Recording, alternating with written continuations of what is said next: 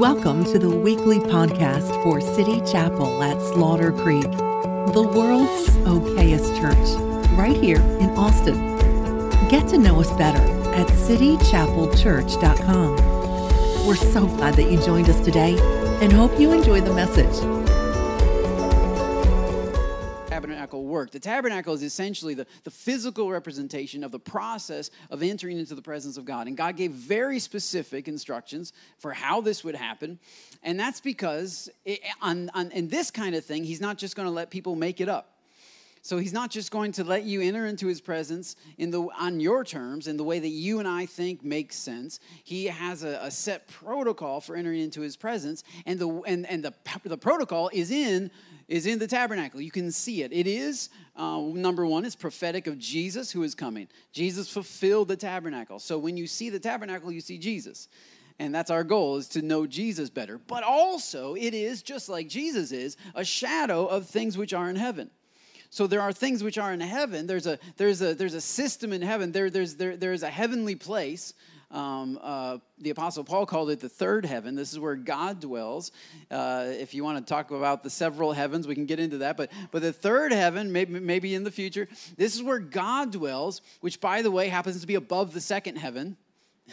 Because he is above all things. He is higher than the heavens, is what Colossians says. He's raised higher than the heavens. And so God dwells in the third heaven, and it's an actual place. It's not a physical place. It's a spiritual dimension where God dwells.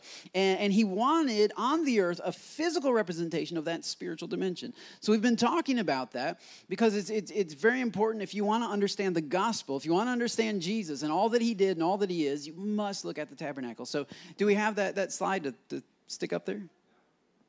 Yeah, that one. Yeah, so this gives you kind of a little drawing of the tabernacle. You see the outer court all along the outside there. Those are the pipe and drapes. Those are the curtains that defined the outside of what was known as the tabernacle. All of this is open to the sky. So if you're looking down, the entire outer court is open to the sky. This part here would have been covered, though, with various skins. We're going to get into that probably in 3 weeks.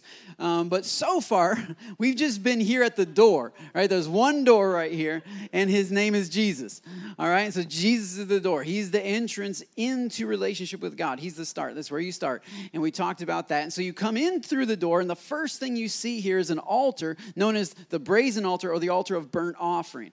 And I started talking about that last week. I'm going to finish talking about that this week, and then next week we're going to move on to the bronze laver. So this is a big bowl of water that priests would cleanse themselves, ritually cleanse themselves in before entering. This is called the holy place. So this is one large tent, and this is called the holy place. And within this tent, there's a veil, and there's another room in it called the Holy of Holies. And this is the manifest presence of God. This is ultimately where we want to go. But this is the process, though. This is the flow. You have to understand there's a particular flow to worship. There's a particular flow to intimacy with God that you don't helicopter into the Holy of Holies. That's not how that works. You come in through the door, which is not a door on hinges, rather it's a drape, which means you let it drape over you. So Jesus has to drape over you, and you come under Jesus, and then the first thing you see is this altar right here. The very first thing you see, and we talked about this last week, the altar is the place of death. The altar is the place of sacrifice. And so I want to talk to you today about that in order to enter into the presence of God, there must be sacrifice. In fact, salvation, it requires sacrifice. Forgiveness of sins requires sacrifice. There must be sacrifice. Entering into the presence of God, nobody was allowed to come in empty-handed. Because you can't skip this. You can't just walk in. And that's why God had them put this right at the very front of the door. And it was about 7.5 feet wide, and that was square, by about 4.5 feet tall, and it was on a mound. So this is massive. You come in, and it's about, the top of it is about at the top of your head. And this is a very large bronze or copper altar. It's made from wood, covered with copper, and it's imposing, and it's there, and you can't miss it. Because God doesn't want you to skip it. Because every time you come before him, you must bring some sacrifice. That's why David said, I bring a sacrifice of praise. So when I come into his presence, I'm ready to lay something down for him. and we give sacrifices financially. We give sacrifices physically by cutting out our time. We give sacrifices in many ways, but that's part of the protocol of entering into God's presence. And in this case, actual sacrifice in this case was death, to where they would bring a lamb or a goat or turtle doves, depending on your income status. You would bring, and depending on the offering that you're offering. We talked about the 5 offerings last week. You would bring one of these to the altar, and you would leave it there. And that is such a key to worship. What are you bringing to the altar, and then what are you leaving there? It's such a key to worship. Sacrifice is essential for intimacy with God. Sacrifice is essential to fellowship with God. And I'm not saying that because you earn it. You don't earn fellowship with God. But Paul said, the goal of my life is that I might know him. That I might know him. Great, how do I know him? Well, you go to a Hillsong concert. You go to YouTube and you watch a lot of teaching on him. You don't go into any of those places. If you want to know him, you go to the altar. He said, my goal of my life is that in Philippians 4, that I might know him. And he said, this is how I will know him, the fellowship of his sufferings. The fellowship of his sufferings. Every friend of God has been asked to suffer. Because suffering and sacrifice is essential to intimacy with God. Abraham, God called Abraham a friend. And Abraham was God's friend. And you would think in our culture that if he's your friend, that you're going to try to shelter him from certain things. But in God's mind, if you are his friend, then he wants you to know him. And you cannot know him by just simply reading about him. You cannot know him by singing about him. You must know him by experiencing what he has experienced. And so Abraham is talking to God, and God says, Abraham, I want you to sacrifice your son. I want you to take your one and only son, he says, and take him up onto a mountain, take a knife, and kill your son for me. Now, this is weird because God doesn't teach human sacrifice. He's actually against it. He prohibits it. But in this one instance, he asked Abraham to do it. Now, why would God ask him to do something that God has already said that he's against and that he hates human sacrifice? Well, because he wants friendship with Abraham. And so if Abraham is going to be God's friend, he's going to have to know what it feels like to take the knife and raise it over his one and only son. Now, when he raises the knife, an angel comes and stops him and says, Abraham, don't do it, for now I know that you love God above all. And so he stops him, and there's a substitute in the thicket, and God provides a way for him to not have to kill his son. But what is he doing? He's setting up the protocol for intimacy, that if you want intimacy with God, God's going to ask you to do what God himself has already done. He took his son up onto a mountain, and he executed his son for the sins of humanity. And so there's this intimacy that comes in. And God says, if you're going to get to know me, it's lovely to come over here where the glory is, but before you get to the glory, you have to get to the guts and the gore of it. Because the glory didn't come cheap. It didn't arrive just by itself. God doesn't forgive sin just because he feels like it. He doesn't sanctify us and cleanse us just because he's having a good day. It's not an emotional thing. It's not a cheap thing. It's not as easy as that. The glory that descended in the cloud and hung over the people of Israel while they were in the desert was costly. And God said, I want you to know the cost. And so what would he do? Well, he would ask, for instance, I was talking about offerings last week, and I said I'd get to the fifth one. The fifth one was a sin offering. So the sin offering was the offering that you would present to God for your sin, because sin must be dealt with before entering into the presence of God. And so people would bring a sin offering. If you were a leader or a priest, or if you were presenting an offering for the entire assembly of the Israelites, there was one standard. If you were more of a common person and you were presenting an offering for yourself, there was another standard. On the one hand, you offer a bull. On the other hand, you offer a lamb.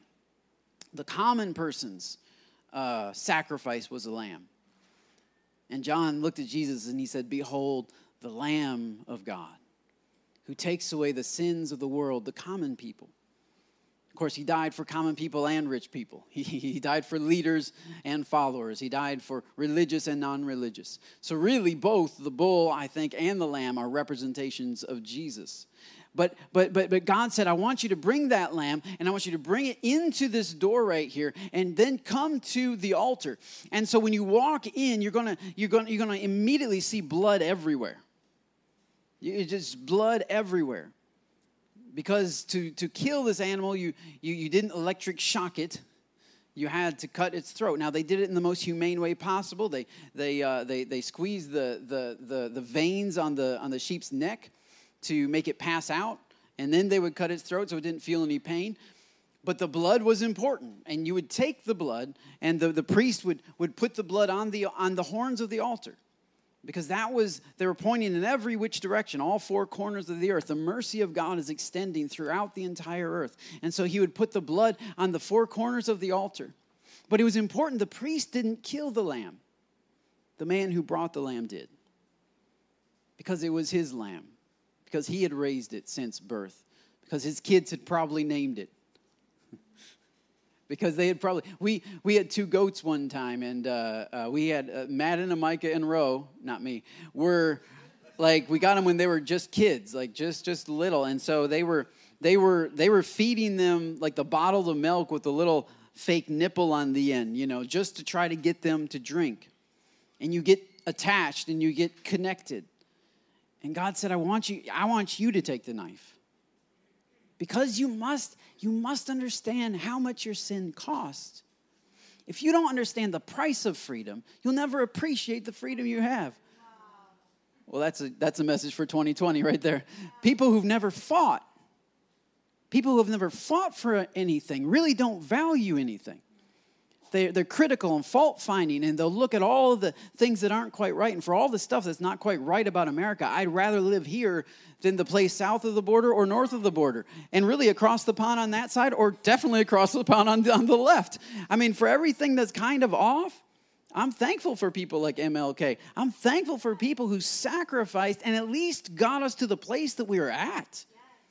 And the generation that doesn't understand what it costs to get them there will squander it, number one, because they desire something else, because they were born into such luxury. They think it comes easy. But it doesn't. It doesn't, man. The Alamo didn't come easy. The Civil War didn't come easy. Vietnam was not easy. These things that our country was built on, that protected us and defined us and galvanized us, and changed us and grew us. These were not easy, and the progress we have made, you can't appreciate it if you've never had to fight for it. And it's so important that you understand the cost of your sin. It's so important that you understand this is not a flippant thing to God. This is not little. This is not just something that, the bigger deal is getting you in here, but we'll just quickly deal with this. No, this process actually took much longer.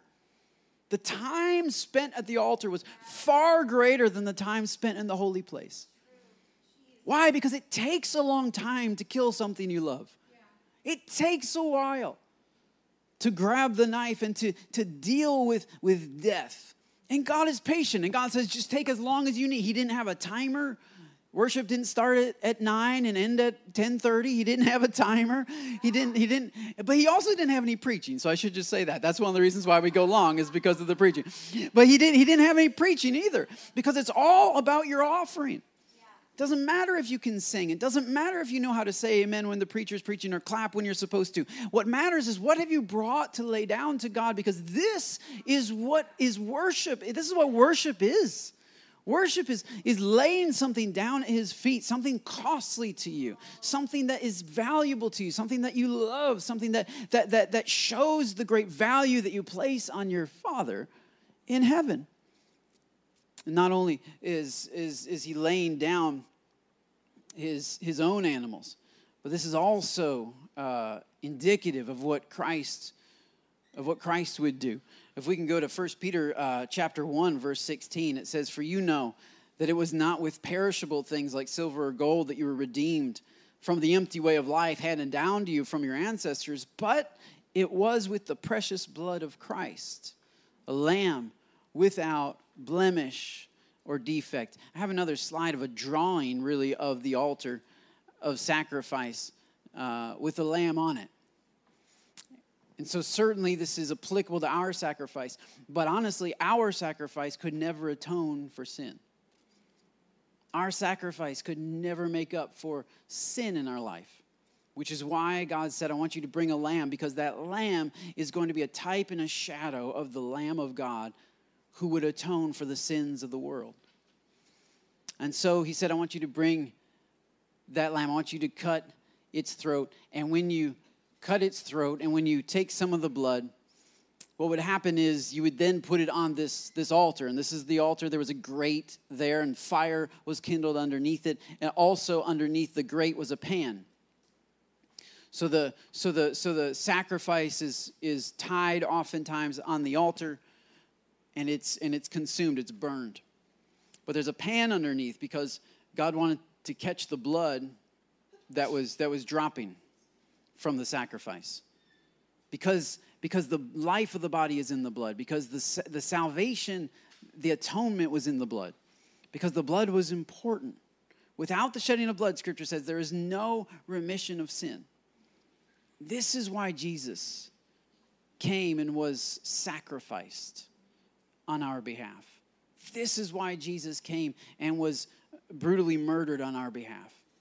This is why he was, in another passage it says you have to slaughter the lamb. And he was slaughtered. He was ridiculed. He was beaten and he was whipped with a cat of nine tails, which is the whip, the leather whip with 9 different ends on it that had types of glass and I guess what would be equivalent to nails nowadays, sharp bits of metal and bones for bruising. And he was tied to a post, and he was whipped 39 times with that.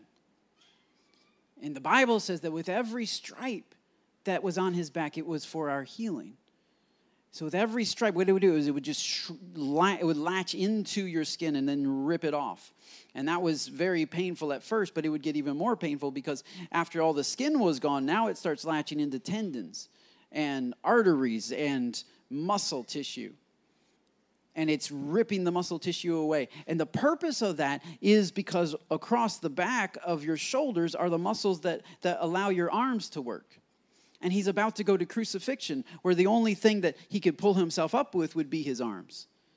And so they would whip them this way and that way in an X pattern in order to tear the tissue of the muscle in the shoulders so that you couldn't lift yourself up. So that you would slip down and sink down and you would end up suffocating because your lungs would be compressed against each other. Because you couldn't hold yourself up. I'm telling you that because the lamb, because your sin was costly. And my sin was costly. And for the Father to forgive us our sin, it was not simply because he wanted to, even though he did. It was because there was a sacrifice for our sin. And that lamb was strapped to the altar, and the blood would drip down. That's that old hymn. What can wash away my sin? Nothing but the blood of Jesus. What can make me whole again? Nothing but the blood of Jesus. Oh, precious is the flow. Oh, precious is the flow that makes me white as snow. No other fountain I know, nothing but the blood of Jesus. Nothing can for sin atone, nothing but the blood of Jesus. Not of works that I have done, nothing but the blood of Jesus. Oh, precious is the flow that makes me white as snow. No other fountain I know, nothing but the blood of Jesus. This is all my hope and peace. Nothing but the blood of Jesus. And this is all my righteousness. Nothing but the blood of Jesus. One more time. Oh, precious is the flow that makes me white as snow. No other fountain I know, nothing but the blood of Jesus. Amen. Amen. It was the blood that set me free. It was the blood that pardoned my past and dealt with all my pride. It was the blood that dealt with every sin and every addiction. It is the power of the blood that breaks every chain. It is the blood that speaks a better word for us. It is the blood that rebukes demons. It is the blood that stands it covers us. It is the blood that removes I don't care where you came from. Once you cross the bloodline, who you are is different. You have stepped into a new family that is covered by the blood of the Lamb. How can you just sit there and just give God half a praise when it cost him the very blood of his son? That he made you alive. You were dead. He didn't make you better. He didn't just help you. You were dead in your trespasses and sin, and God made us alive in Christ Jesus. It was his blood. We're talking death to life. He resurrected something by the blood of the Lamb. We want to offer you praise as if you've just simply done us a favor. We want to offer you praise as if you've just simply helped us. But you laid down your life for your sheep. I am the good shepherd. I lay down my life for the sheep. Not just ready to, but he actually did it. The Father sacrificed his only begotten Son.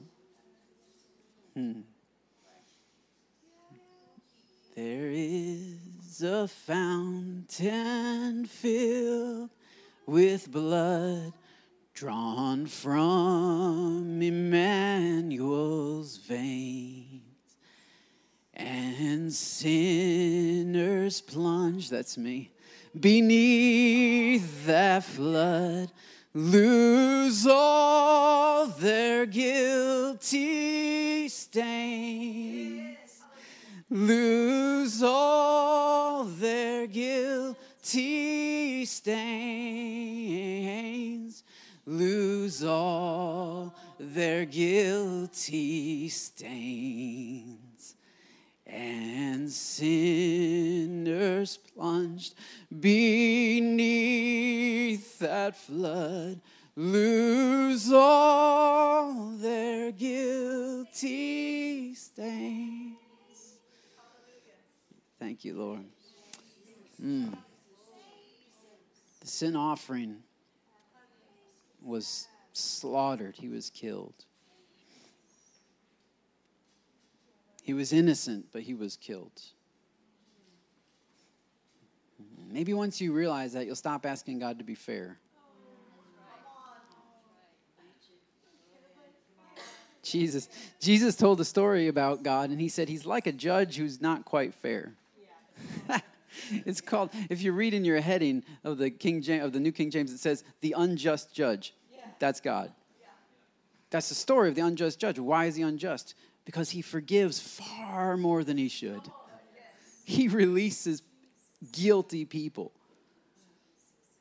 He releases guilt. If you understood who your father was, you'd stop trying to perform for him. If you realized what he already had done for you, you'd stop trying to think you could earn something. He releases guilty people.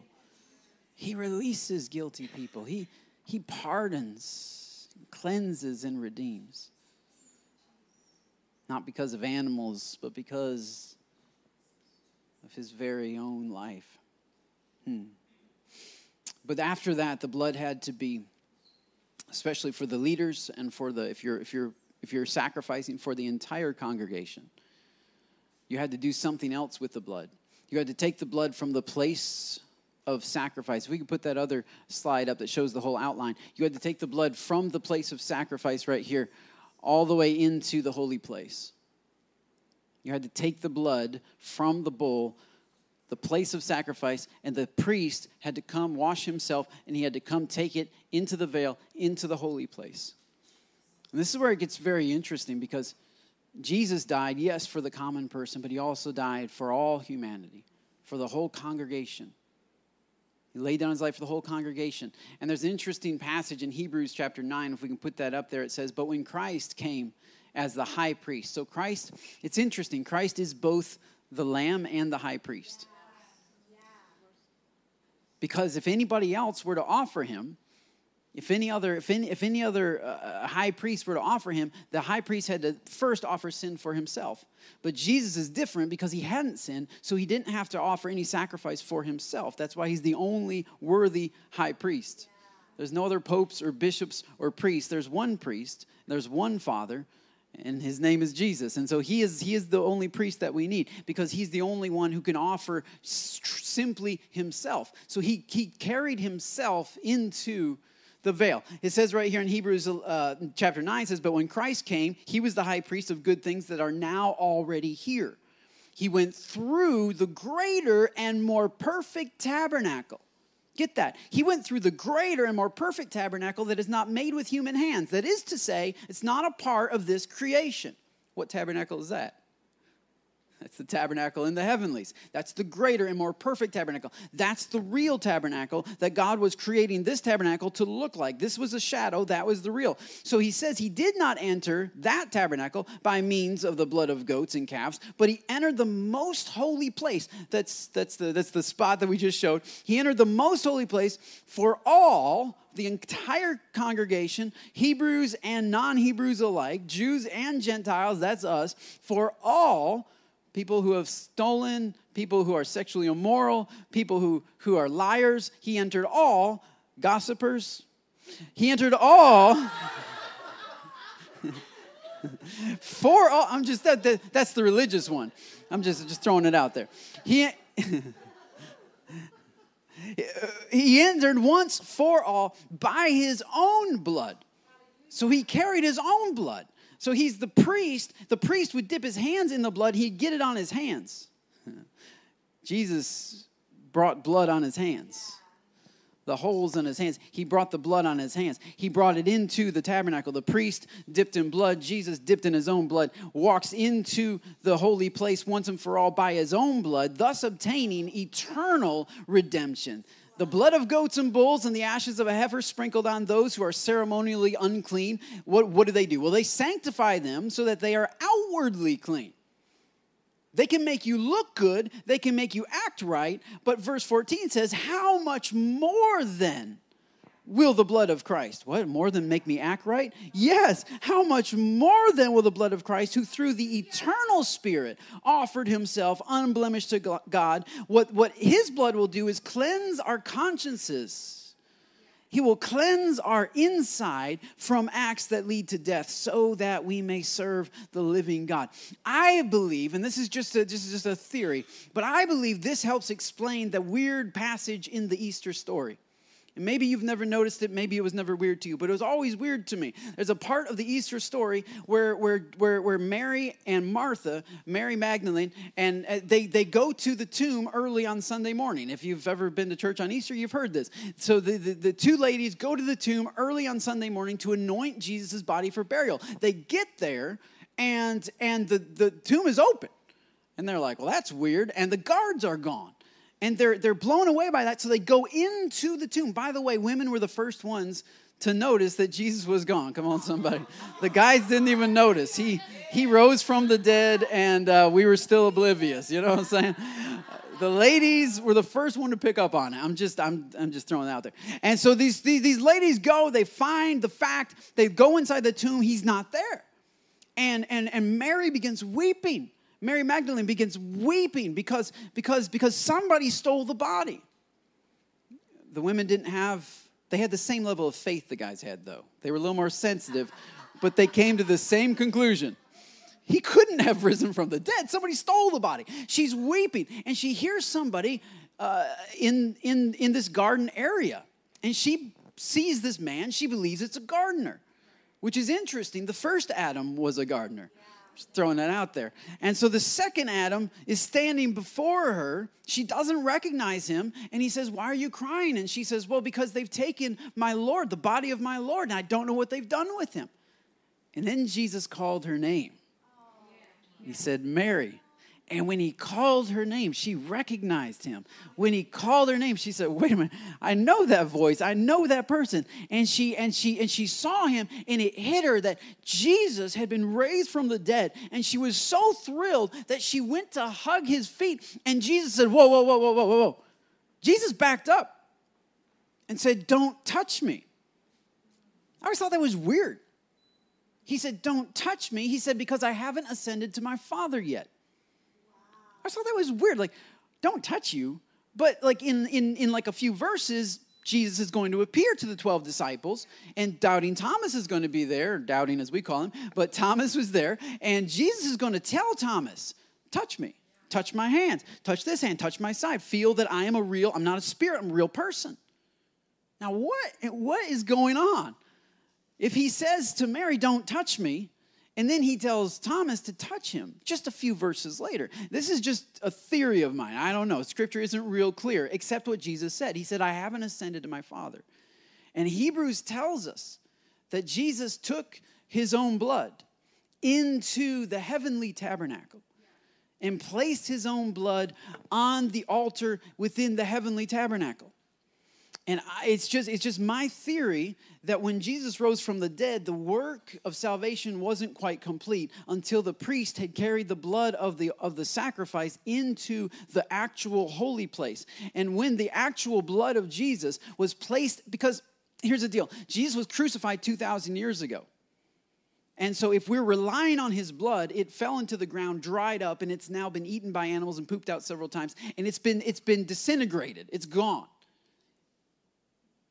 But he had to go into a place that was eternal and place his blood in a place that is eternal so that it can be applied to our lives today. Otherwise, we could not be partakers of the covenant, only people that were alive in that day and age. And so he had to, by the eternal Spirit, present once and for all of us and for all of time, had to present his blood in the real tabernacle. And I just imagine maybe that's why Satan had the tomb sealed.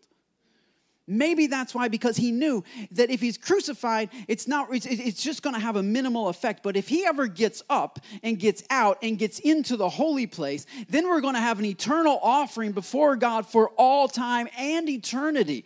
And we're going to be in big trouble. So we need to get guards on that tomb. We need to get that thing sealed as much as we can possibly. We need to make sure he doesn't get up.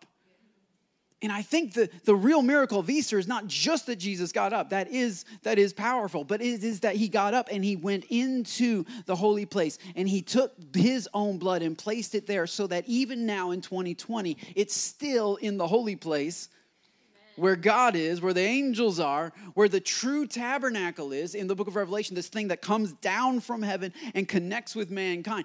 That place, it's still there, literally right there. His blood is still there and his body is still there because his resurrected body ascended into heaven. And for the first time in all of eternity on the throne of heaven is a human form. And that may not blow your mind, but it sort of blows mine. And it means it's applicable to us. It's available to us. And I think that's why, the sacrifice for the common man, God commanded that they then take the sacrifice after it's offered and after the blood is applied, that they take the flesh and they share it with the priests. The priest would eat it. So the lamb must be killed, the blood must be transported, but also the body must be eaten. And I think that's why in the height of Jesus' ministry in the book of John, when he had the most followers he had ever had, he turned around to them and he shared something that sounded bizarre and it scared most of them away. He shrunk his church from a lot to a real little, real quick. He said, surely I tell you the truth, unless you eat my body and drink my blood, you do not have life. And they said, that's weird. This is a cult. I'm out. Yes, do más. There's no más. I can't take any more of that. Which is probably why the early church was called cannibals. The Romans thought the early church was cannibals because they were always eating the body of Jesus and drinking his blood. And so I wanted to end this fast today by taking what we call communion. And yeah, if I can have an usher just come place this, I can hold this one. But the lamb was killed, the blood was delivered, but the body had to be eaten. And Paul says, I think it's in Corinthians, he says, isn't the one who eats from the altar one with the altar? He's talking about communion. He's talking about this idea of eating his blood. Isn't it eating his body? If you eat the body of Christ, you become one with Christ. This is, by the way, the Bible's greatest reason why sexual immorality is wrong. Because if you've partaken of the body of Christ, you're one with the body of Christ. And then if you're doing things that God said he hates, now you're making the body of Christ do things that God hates. And this is why God especially hates sexual immorality, because it takes your body, which is connected with his body. And actually, this is why Paul even says, he says, man, some of you have been eating the body of Christ, but your body hasn't been reflecting his body. You haven't been living like him. And because of that, many of you are sick. Physically, your body is cursed. Many of you are sick, and some of you are even dying. Communion is not just a remembrance of things which have happened. It is a participation currently in the body of Christ. It is our, now obviously this is not literally the body, and that's not literally blood. This is juice and this is bread. And it doesn't become that in your mouth. We don't believe, the Bible doesn't teach that. But it is, you ought to take it as if it is the body and as if it is the blood of Christ, because that's what it represents. And spiritually, it does something inside of you that connects you with Christ. Which is why, man, before you take it, you better have applied the real blood of Jesus to your life. You better have come to a place where you're willing to say, that's why you're chewing on his body. You're saying, I killed him. My sins. I did it. He's God's lamb, but he's my lamb. He's the common man's lamb. It's because of me. You're accepting guilt. And to accept guilt and judgment is good as long as you also have forgiveness and repentance. It is to renew again the covenant. Jesus said this cup of this wine is the cup of the new covenant, the new deal between you and God. But his body is the oneness that we then share with him. And as we eat from his body, God does something in our bodies. And he draws us close to him. And he removes the obstacles in our life. He sets it up and he defeats the devil. And he rebukes demonic powers as we become one with him. And so what I want to do is just, as we end today's service, we break the fast, I'd like for us to partake of communion together. And if I can have the worship team just come forward and they'll just worship a little bit. But what I'd like for is just to form a line right over here. Anyone that wants to partake of communion, and I'm not going to direct you. Yeah, that's good. You can stand up and come over. I'm not going to direct you to eat different parts of it. Instead, I'm just going to ask you to line up this way, grab a little bit of juice, a little bit of bread, and walk this way, just like that. And then just take it back to your seat. And I'm not going to direct you when you're seated. I want you to pray on your own. I want you to connect with God. And if you're a part of City Chapel, you can take communion. If you're not a part, you can take communion. As long as you're washed in the blood of Jesus, we don't mind. But if you don't feel ready to take communion yet, that's fine too. It's totally up to you. This is an act of worship. This is an act of connecting with him, being made one with him. And so I want it to be between you and him. So I'm not going to tell you when to eat it, when to drink it, or anything like that. Just take it back to your seat, pray, connect with God, and drink it and eat it when you feel led. Sound good? Cool.